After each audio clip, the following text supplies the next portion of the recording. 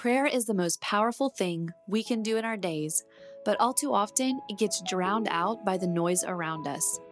But what if the noise in our earbuds could help us tune out the noise of the world and instead tune in to our most important conversation? That's why we're here, to bring you inspiring conversations, practical how-tos, and guided prayers to help you pray like you never thought possible.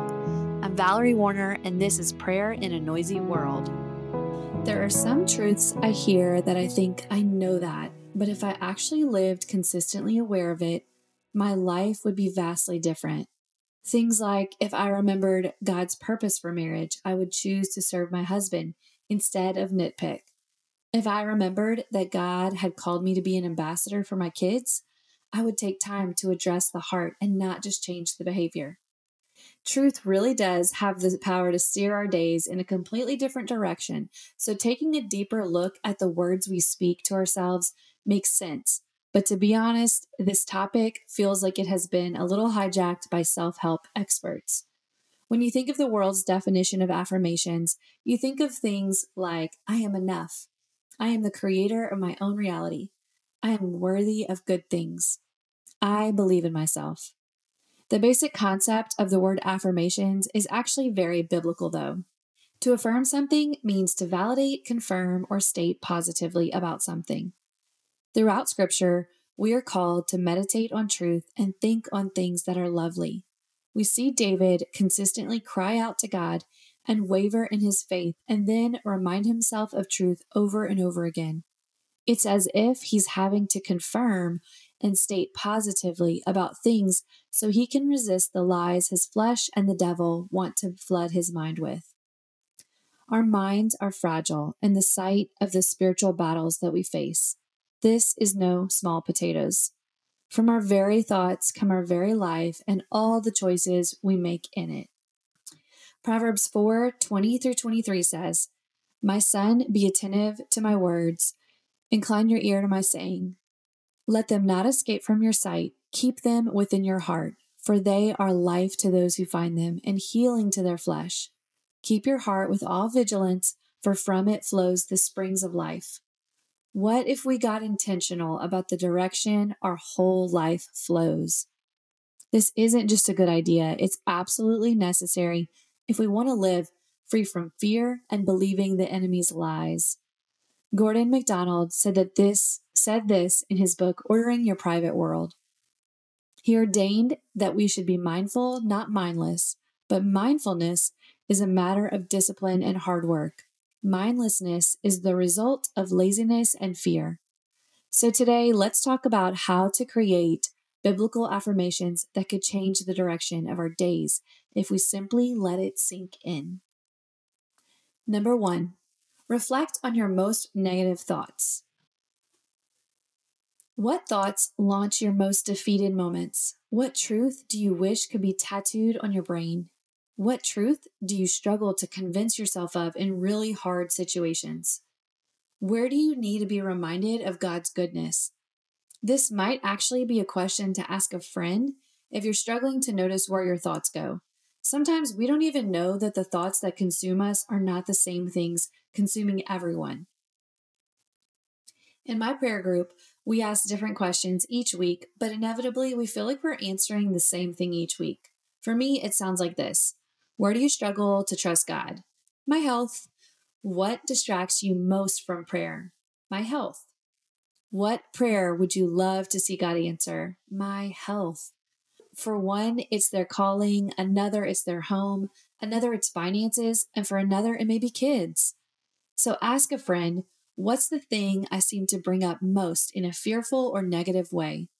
I've already mentioned mine's health, and I've struggled to see my body as good and formed by God. Instead, I notice every ache and pain. But when I take time in the mornings to not dwell on the way I creak out of bed, but instead marvel at what God made, my whole day is different. Number 2, ask why. After my conversation with Alicia Michelle from our Monday episode, I'll put a link to that in the show notes. I added this point to the process. We talk about brain priming and the idea that we can't just replace negative thoughts with positive ones and expect them to take root. We need to dig out what's blocking the roots. What are the circumstances in our past that have us believing the negative or false thoughts in the first place? If you need help with this, Alicia has a course called Christian Mindset Makeover that I'm actually about to go through as well, because I really want to dive in more to the why of why I'm thinking certain things. Number 3, ask, what does God say instead? This is what separates random affirmations that are made up and godly affirmations. If we're going to validate or confirm anything as believers, it must be with the Word of God. Our affirmations not only need to be based on Scripture, but we also need to make sure we aren't just cherry picking verses that we found to make what we want to say work. We aren't meditating on my truth or our truth, but on God's truth, because that's the only truth there is. If you want more on this topic, you can go to our episode with Gretchen Saffels, where we talk a lot about the Bible and prayer and getting confident as we pray, as we look to Scripture.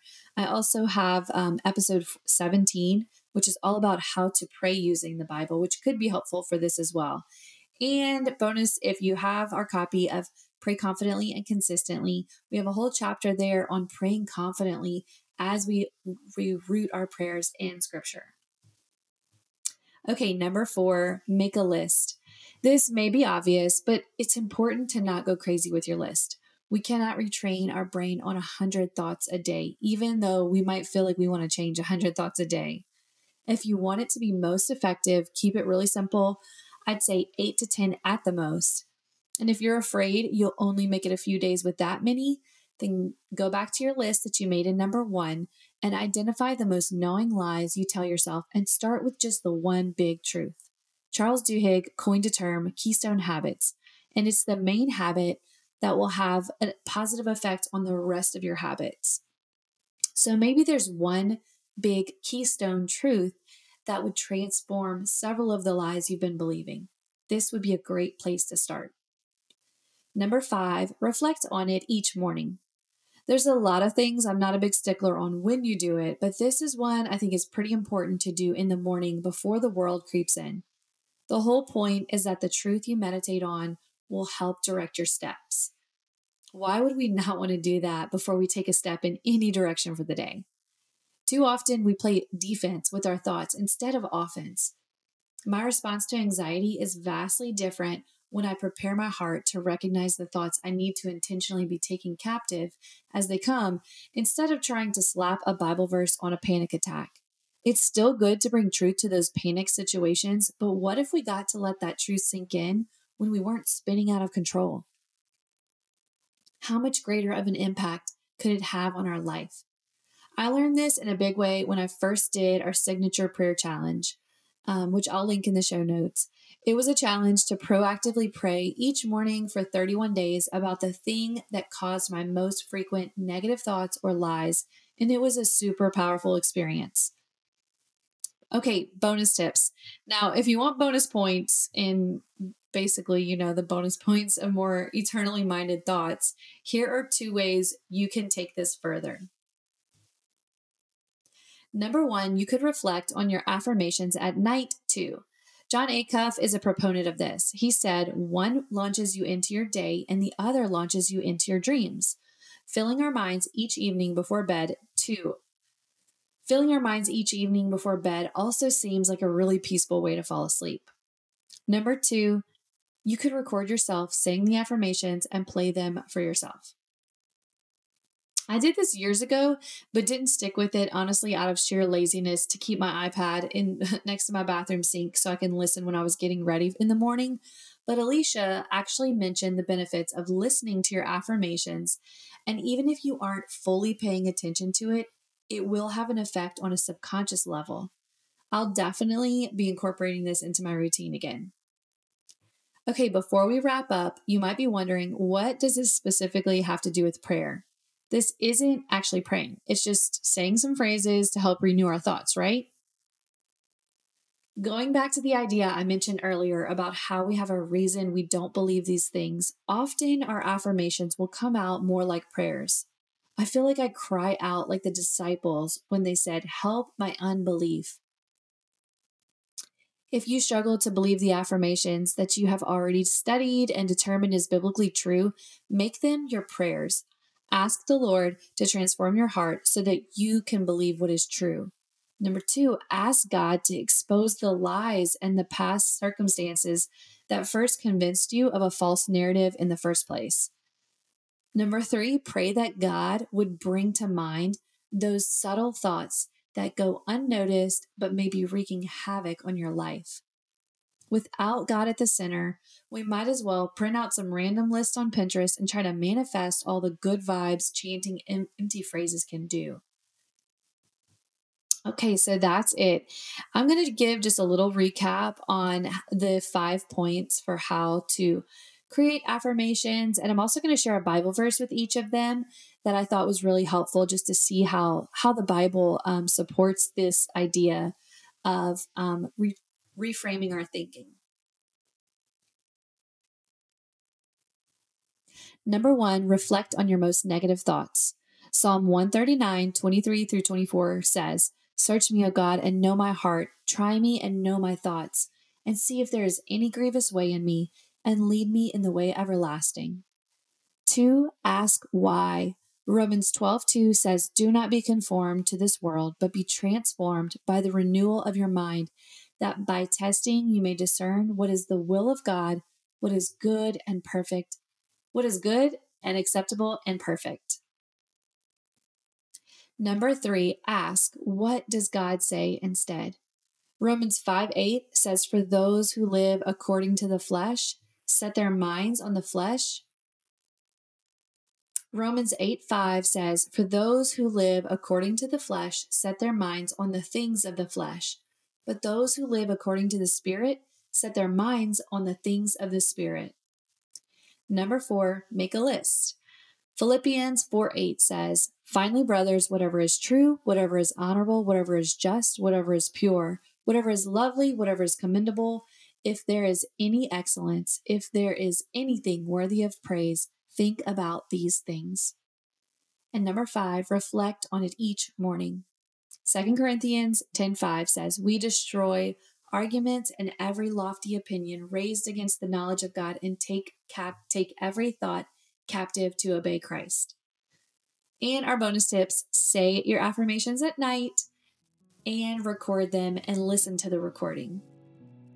Okay, so your call to action today is to send this episode to a friend and talk about y'all's negative self-talk together.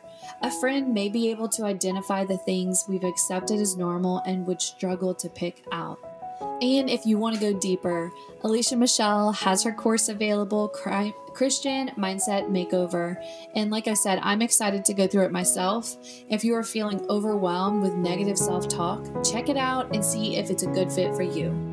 Thank you guys so much for listening. If you enjoyed this episode, will you leave a review and subscribe? Next week, we're going to be talking with Jennifer Duxley about slowing down and how to remove distractions.